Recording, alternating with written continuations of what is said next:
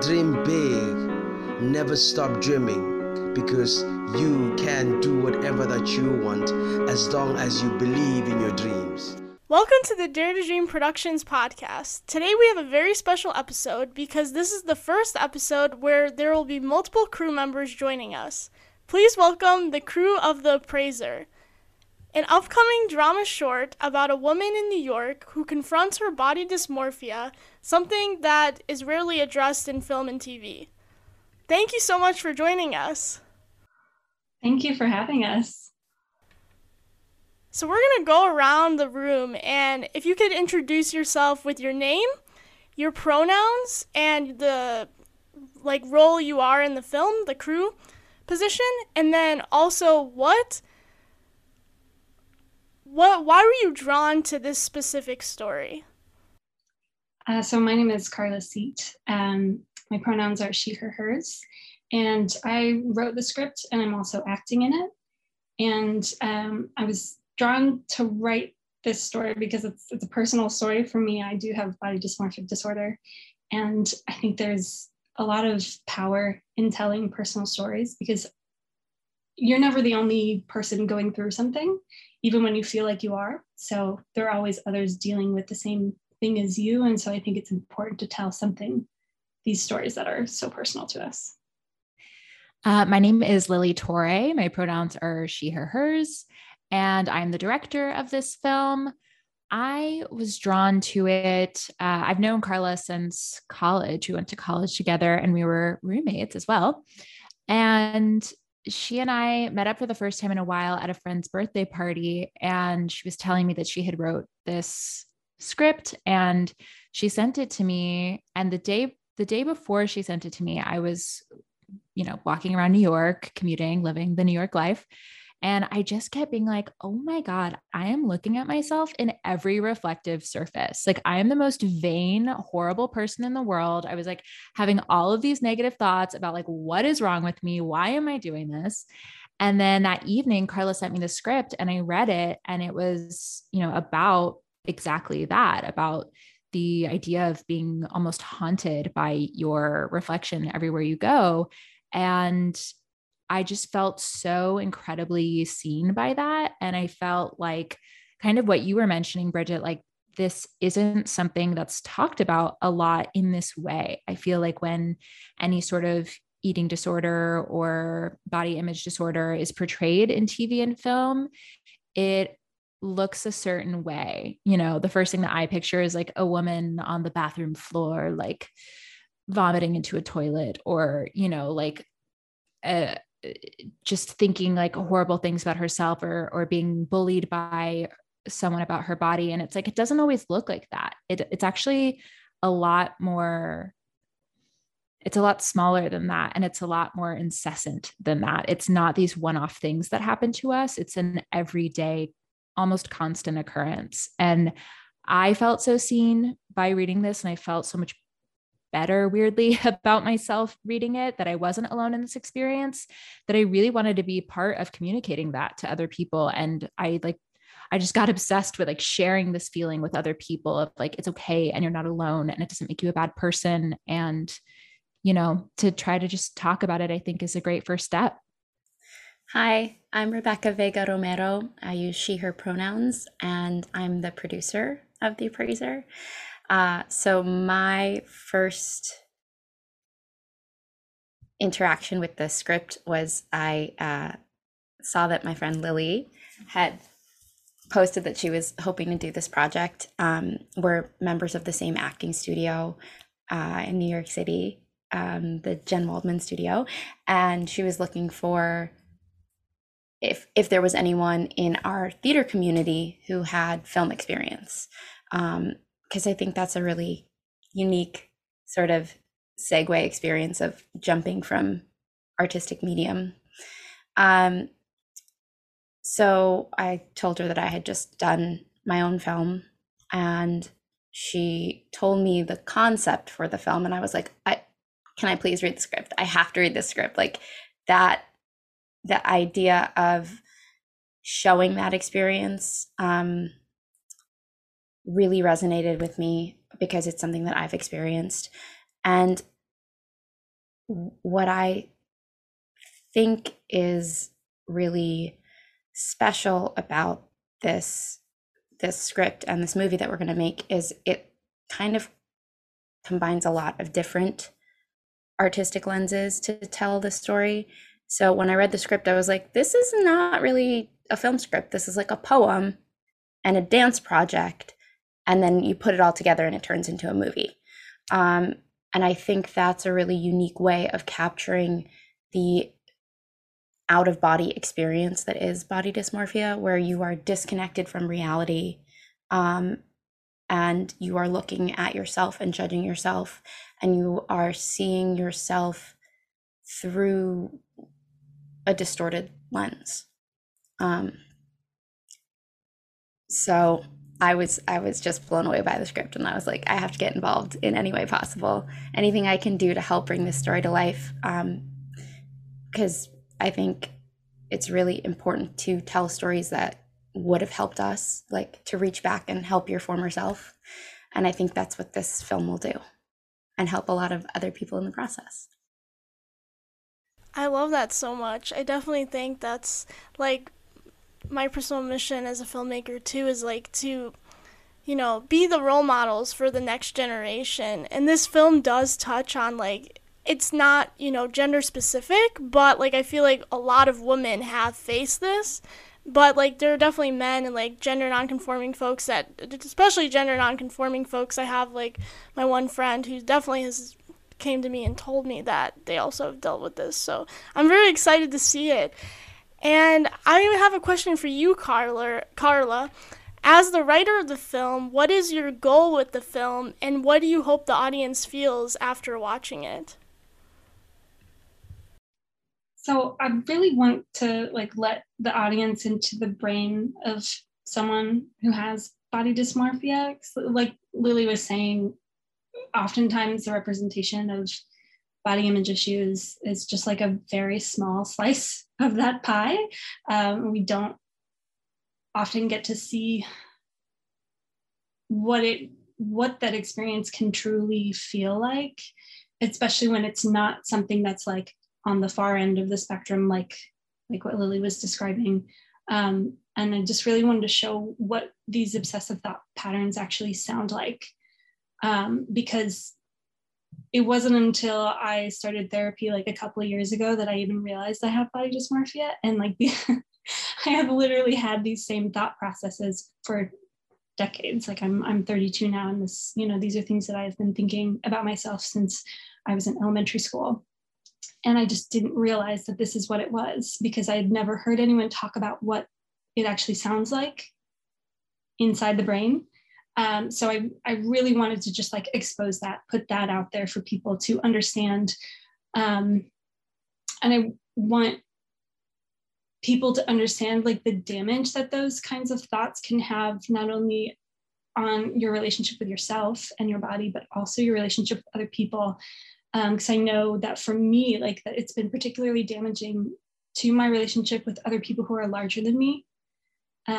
Especially when it comes to like comparisons, which is something that we show in the film. It's not only like her thoughts about, for the main character, it's not only her thoughts about herself, but it's the way that she compares herself to other people who she thinks maybe she doesn't compare to, like she is less than, but then also people who she feels better than because of how they look. So I really want to drive home that it's not just an internal experience, it becomes an external experience that you put on other people as well. So I want our audience to take not only what it feels like inside the body and inside the brain, but also the effect it can have externally. And then I want our audience to be able to recognize these thoughts in themselves. Obviously, not everyone watching it is going to have body dysmorphia, but I bet you that most of them will have thought some of these things about themselves and others at some point in their life. So I really want people to feel the impact of our collective preoccupation with appearance, and hopefully get people to start to rewire those thought processes and rewire their thinking around what makes a person worthy and what makes a person good. And, you know, spoiler alert, that's not our appearance. It's a very, very small part of our total makeup. And Rebecca, as the producer of the film, why was it important for you to find an all-female crew? And I love that about the film because I believe, like, just female crews in general, I support so much. And, like, I think if it's a female protagonist, I feel like the best kind of people to tell that story would be, women. So why was that? What was your thought process there?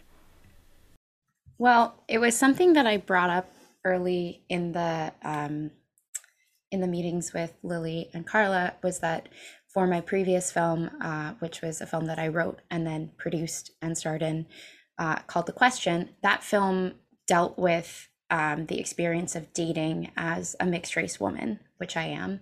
And in putting together that film set, we prioritized finding other mixed race women to tell that story. So our director, our other producer, our cinematographer were all mixed race women, and it made for such a special experience on set and before and in post, because we had each been through what the characters in the film went through.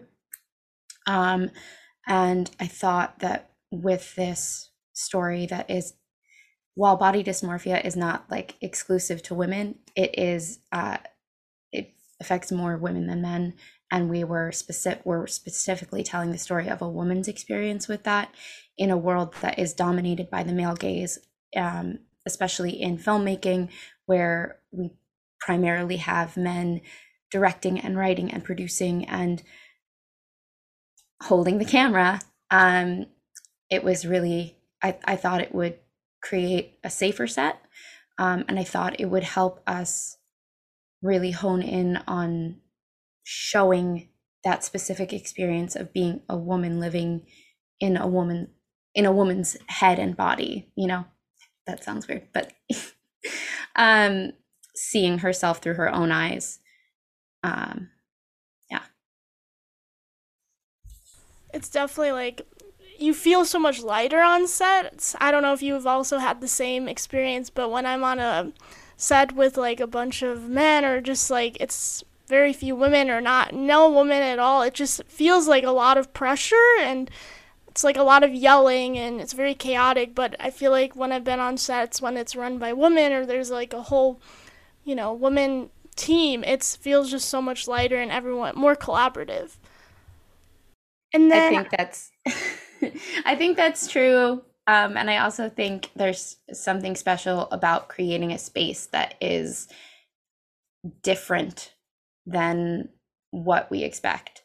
I mean, even the terminology of filmmaking is very male dominated and aggressive. Like, there's shoot days, we're shooting. And I don't really know what the fix for that is, but I just thought it was worth pointing out. That's such a good point. I never even thought about that. But that's crazy. And then I wanted to get into about crowdfunding and also congratulate you. You guys hit your goal I saw on Instagram. That's so exciting. And over 10,000, right? Yes, yeah, thank you. We've been able, we have 2 more days at the reporting of crowdfunding left, and we've been able to raise a little bit over so far. That's awesome.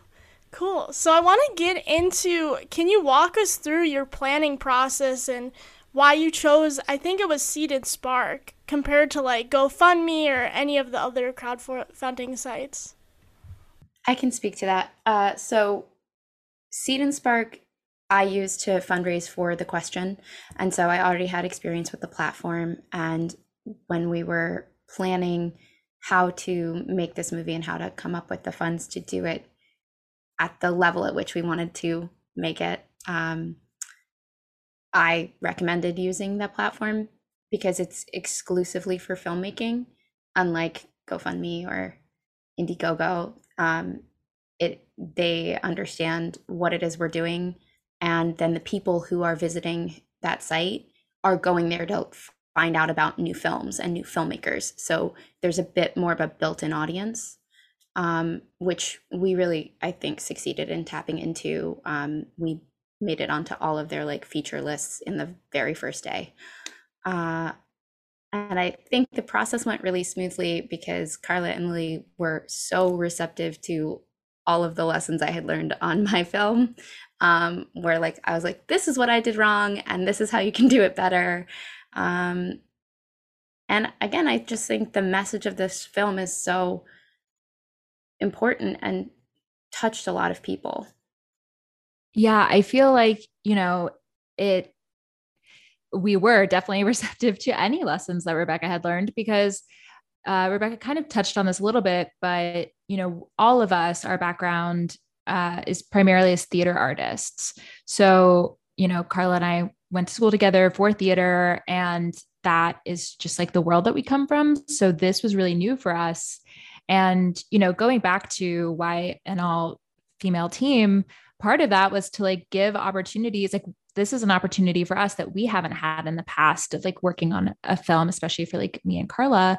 And, we wanted to keep that ball rolling of like giving people opportunities who don't always receive these opportunities. So for us, like the crowdfunding was such a new thing because we've never had to do that in theater. I've never been a part of that in theater. And so we were very open to any and all advice and information. And I think thanks to like Carla is an incredibly like prepared and organized person, and that helped so much. And, definitely, I think as well, like our communities of people, our networks of people, we're just excited for an opportunity to support us because we haven't like crowdfunded super often. It wasn't like, oh, here they are again asking for money, which I think can be difficult. That's very exciting then that you guys got over your goal too, and this is your first time. That's awesome. So I remember looking on the Seed and Spark and seeing like you guys had some really interesting incentives, like offering personal affirmations, and that's so sweet. I felt like very drawn to that. And a podcasting webinar. How did you go about coming up with these incentives? So I think we wanted like a mix of incentives that were some that were like in line with the themes of the film, like the affirmation. So if someone is coming to our page because the theme of body image, body dysmorphia has really resonated with them, they'll see something on the incentive list that is appealing to them, as well as things that will get people excited to watch our film. Like we made a Spotify playlist. Everyone on our creative team had input and added songs to it that fit the vibe of the movie, just to kind of get people amped up to see it once it's finished. And then also things that we have a personal expertise in. So like the podcast webinar and coaching, Lily has her own podcast, The Dreaded Questions. So she has a lot of information she can impart to people who are interested in starting a podcast or have a podcast and need a little bit of help. So, and also we had another incentive was cookies. I have a degree in baking and pastry, so I figured why not use that. We also had a great one from one of our composers, Megan Bagala. She offered to write a personalized soundscape for one of our incentive levels. So I think utilizing the expertise of the people on our team, as well as finding incentives that fit the film. I don't think they all have to be incentives that fit the film. Obviously, all of ours weren't, but I think finding a nice mix of those. And finding a mix of incentives that could allow anyone who wanted to contribute, no matter how much they were able to contribute, and still feel like they were a part of the experience. That was really important, and I think a big part of our success. And something that Rebecca had to remind me of, because I think I was a little stressed about like, oh, are people going to want our incentives? But she reminded me that the incentive isn't the point, really. Ideally, you're getting people that want to contribute to your film because they are excited about your film, and the incentive is a bonus. So I think keeping that in the back of your mind is very helpful. And then after making the campaign, how did you like raise the money? Did you do email marketing, or what were your target audience to?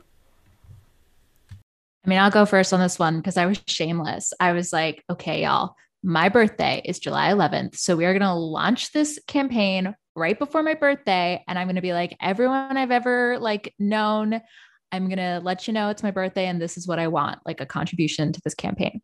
And, honestly, I really feel like that helped a lot and it really worked because it helped create momentum around the campaign. Like I think we launched it on like the 8th or the 9th and my birthday was the 11th. So I just sent out an email to like everyone who I thought might be interested in giving me some sort of like small gift for my birthday and just said like, this is what I would love beyond anything else. There's no physical items I need in my life. I need to make this film. And I was actually really impressed with the response to that and the people who kind of came out of the woodwork and were like, oh, I'm so happy to do this.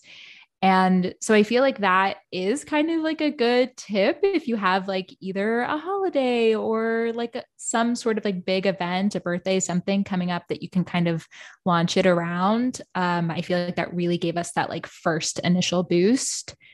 And, as icky as it can feel to ask people for money, I think it was Rebecca who was saying to us, like, you have to focus on why people want to be involved. So like, what are the things that would make someone be like, I'm so proud to contribute to this film? So that's where I feel like having an all-female crew comes in because there's a definite demographic of people who are really going to care about that and who are going to be like, oh, it's an all-female crew. Like, I'd love to support that, even if they don't really care what the film's about. But also people who may care really deeply about what the film is about. And I think being clear and communicative about that and understanding who your target audience is and not being ashamed to reach out, like thinking of it as a generous act of like, I know you care about this and you're going to want to support this. And so here's an opportunity for you to support something like that. And you don't even have to do anything but press a few buttons. You don't have to like make a film. You can just like click some buttons and donate a little cash. And I think that it's a difficult reframe because it's not our go-to way of thinking to be like, it's generous to ask someone for money. But I think it's an important mindset to have when crowdfunding. I think we also, something we benefited from was having a large team already attached to the film before we started crowdfunding. So we have 6 people on our creative team. In addition to the 3 of us, we have 2 composers and a choreographer. And everyone was involved on like reposting stuff on social media, sending out personal messages and emails. So I think definitely something I would recommend to people wanting to crowdfund is making sure that everyone you have on your team is prepared and able to like help push during the campaign. Another thing that I think really helped us succeed is, and Lily mentioned this before, but Carla is so prepared, and Lily too, so that before the campaign, we had quite a large backlog of content to share about the film. So we weren't scrambling during the actual campaign to post because we already knew what we were going to post. We had planned goals, and then we had to have a meeting early on because we crushed our goals so quickly that we're like, oh, what's the next goal? Okay, here's the next goal. Here's what we're going to do. But we already had the material to support that. So we could say like, this is what the film might sound like. This is why we're all telling the story. This is, here's the cool thing that you could get to do, like the podcasting class. So preparedness, I think. Very cool. And did you do email marketing at all? Yeah, we did like a mix of direct email and direct messages on social media, and in addition to just posting on the social media profiles that are like specific to the film. And then who did you send the Seed and Spark to? Any investors, executive producers in the film industry? No, I mean, we like kind of Bernie Sandered it, and like just like a bunch of small contributions from our networks really like made the difference. It's such a, I almost feel like it's like such a cliche when you're fundraising to be like every amount counts, like even $5, but it really does. Like I think people really undervalue the small donation and think like, oh, if I don't have, you know, $300 to contribute, it doesn't help. But like it really does. And you know, again, like I said, with my birthday, it was like some people who were sort of like not super, super close best friends who were like, yeah, I'll throw like $10 at your film. And like all of those things added up. So yeah, no, I think it genuinely was like all friends, family, people who found us on Seed and Spark. Because like Rebecca said, we were like featured on their page and their email newsletter. But yeah. That's so cool, and that's so smart with the birthday thing. I'll definitely have to keep that in mind if I crowdfund for something. And then for audience members who are about to launch their crowdfunding campaigns, what are some do's and don'ts that you would recommend? I think Rebecca, you said you had some things you've learned in the past. Do you mind sharing them, or are they like very secret? I mean, no, I don't mind sharing. I'm kind of shameless. So I think one thing that this campaign did like way better than I did was the thing I mentioned about having all of the content prepped beforehand was something that I think shared a couple of times. Like, make sure you have that stuff ready, because we had some stuff, but it turned out to not be enough, and we had to scramble to make stuff while we were crowdfunding. Another thing was the email marketing that like I felt looking back at my campaign, I was like, I could have done a better job of that. We did hit our goal, but some people sent us money off of Seed and Spark because they didn't understand. And so like it still bothers me that that campaign looks like it was only 98%, even though we did hit our goal. So that I was like, yeah, let's make sure that you're really clear in your email about what you're asking for and why, and have that ready to go. I think that's it. Like, it's like the smallest things can make a difference. Just like the smallest amount of funding can help you make your movie. I think it's a good idea to really take advantage to all of the resources that Seed and Spark has to offer on their website and on their YouTube channel. It's incredible. They have so many free videos, and it's a lot of information. So, I mean, not all of it is going to be relevant to you and your film, but like, it's just, all of it is helpful. And to Rebecca's point about being prepared, definitely, like, I think planning things out is great, but also because campaigning is exhausting, and 30 days sounds like a short amount of time, but it feels very, very long when you're in the middle of it. So I think really thinking about the way you operate personally. So like, I am a very organized person. It really helps me decrease my stress if I can organize and plan things out. But someone else might be really good at writing like off the fly social media posts. And so like, maybe instead of, Rebecca's raising her hand. Yes. So I think, you can plan out that like, yeah, I want to do this kind of post. If you are that person that doesn't need to organize things, plan out like, I want to do this kind of post and then write it day of. Like, I think really just making sure that you understand how you work best so that you can get through the 30 days. And then even afterward, because your audience is still going to want to see like behind the scenes stuff. They still want to hear from you, when you're no longer, I think, and they will prefer to hear from you when you are no longer asking for money. So like, work in the way that's not going to burn you out. Yeah, I think that's really great advice. And I think like division of labor too is really important. And that kind of goes with having, people on your team who are ready to like pitch in and help out. And like, for us, it was like, I'll handle email, Carla will handle social. And like, that has worked really well for us because, we're following up about delivering on those incentives. And that in and of itself is also like a part-time job. So Yeah, definitely being organized has been really helpful. I think like a don't that I would share would be like, don't get too caught up in like when we were creating the campaign and, we were making the video, and even like Carla shared earlier, like determining the incentives. I think it's easy to get caught up in like, yeah, will anyone want this? Or does this have anything to do with the movie? Or like, is this a good enough incentive? And again, just remembering, like, I literally don't think there's a single person who contributed who like really just did it because they wanted the incentive. Like, it's just not about that. And so I think like that can just be an area where you can sort of spin your wheels and expend so much energy.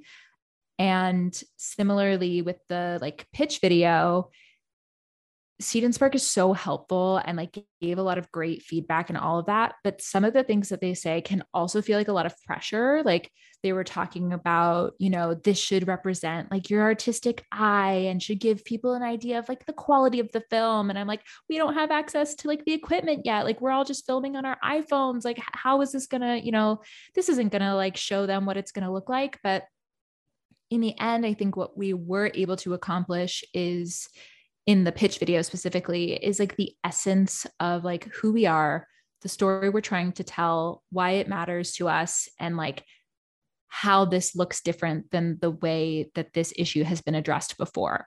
And like that is all that we could put on ourselves. And I think that you have to like give yourself that grace that like, no, it's not going to look like your final product, hopefully.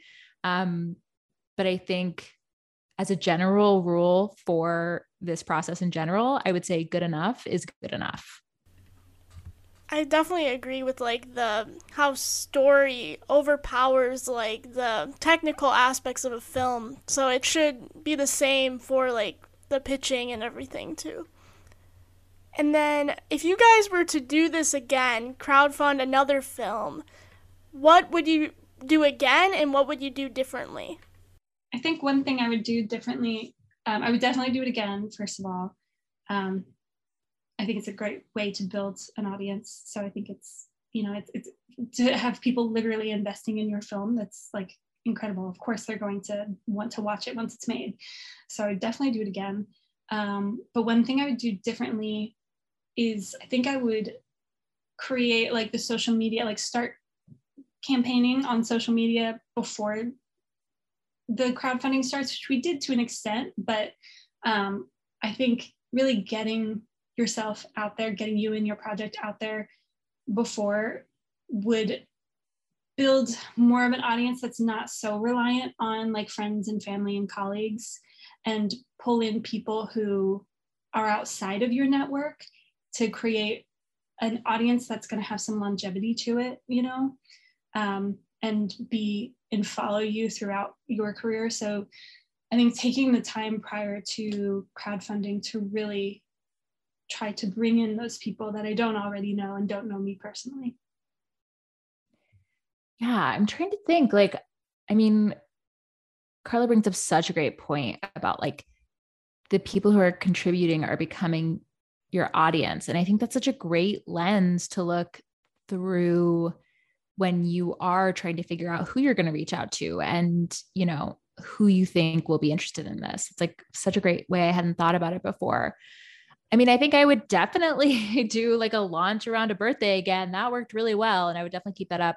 But I do think like the next time that, we have to crowdfund for something, it will be made a little bit more difficult by the fact that like we have already asked this exact group of people for money. And so like, are they going to want to contribute again? And hopefully yes, but also, you can't be asking like every month for more and more money. So I think that Carla's absolutely right that it is all about expanding that network. Like, there's a book called Reach Out by Molly Beck. And she talks about like, if the people in your inner circle could help you, they would have by now, / they will, if they ever can. So you need to expand, be like one layer beyond that to really grow your network of people who can help you out. And I think the same is true for crowdfunding. Like, yes, your inner circle, like, let's assume they're there. Like, who's one layer outside of that? Who's 2 layers outside of that? And I think that that's, it would actually be really interesting to reread Reach Out by Molly Beck and like have this crowdfunding lens. So like that could be a great resource for people who are thinking about starting a campaign. I have to hop in and share. Yes, that book is a great resource, but also that was something I didn't mention earlier in this discussion, was that when I came on board as a producer, I told Carla and Lily, like, my network is tapped out. So I'm not coming on with the expectation that I will be pulling in a lot of funds for you guys, because I just, fundraised for my film that I'm now finishing up and trying to get to festivals. And actually, I was pleasantly surprised because I did still share everything on social media. And I did have people from my network contribute and want to be a part of this film too. And we're super excited to see that I was producing again. So I think you'll be surprised when we do make that next film, whatever your next projects are, to see the people who want to keep following your artistic journey. And that then it becomes like, oh, you have credibility because you've already made something that we wanted to see more of. So that's a big deal too. Thank you so much. This is great advice, and I think, I'll definitely have to get that book. Cool. And then I read that you'll be filming next month in Queens. That's super exciting. What are your plans for after filming and post? And then do you have any dream film festivals that you're hoping to get into? So festivals is definitely coming up after post-production. I would love to show at the Athena Film Festival at Barnard College. Also the Bentonville Film Festival, founded by Gina Davis. Those are two that would just be a dream for me. They both amplify the stories of women. Athena Film Festival really pushes stories about women in leadership roles, and that, the definition of that is fluid. But they amplify stories of women and diverse filmmakers, which is really laudable. So those would be my ideal festivals. I'm just figuring out the film festival circuit with my first film. And so I think it'll be really fun to see how, as I'm figuring out which festivals are appropriate for that film, I feel like there are going to be ones where there's crossover. I'm kind of really hoping that I get to bring two films to a big festival at the same time next year. I think that would be really cool. And there are a lot of female focused festivals, but also there are a lot of New York City focused festivals. And because we're going to be using the architecture of New York, I think those are another place where we can really target. And then looking at festivals that celebrate interdisciplinary films, because we have this dance and original music element, it's another place for us to showcase the work.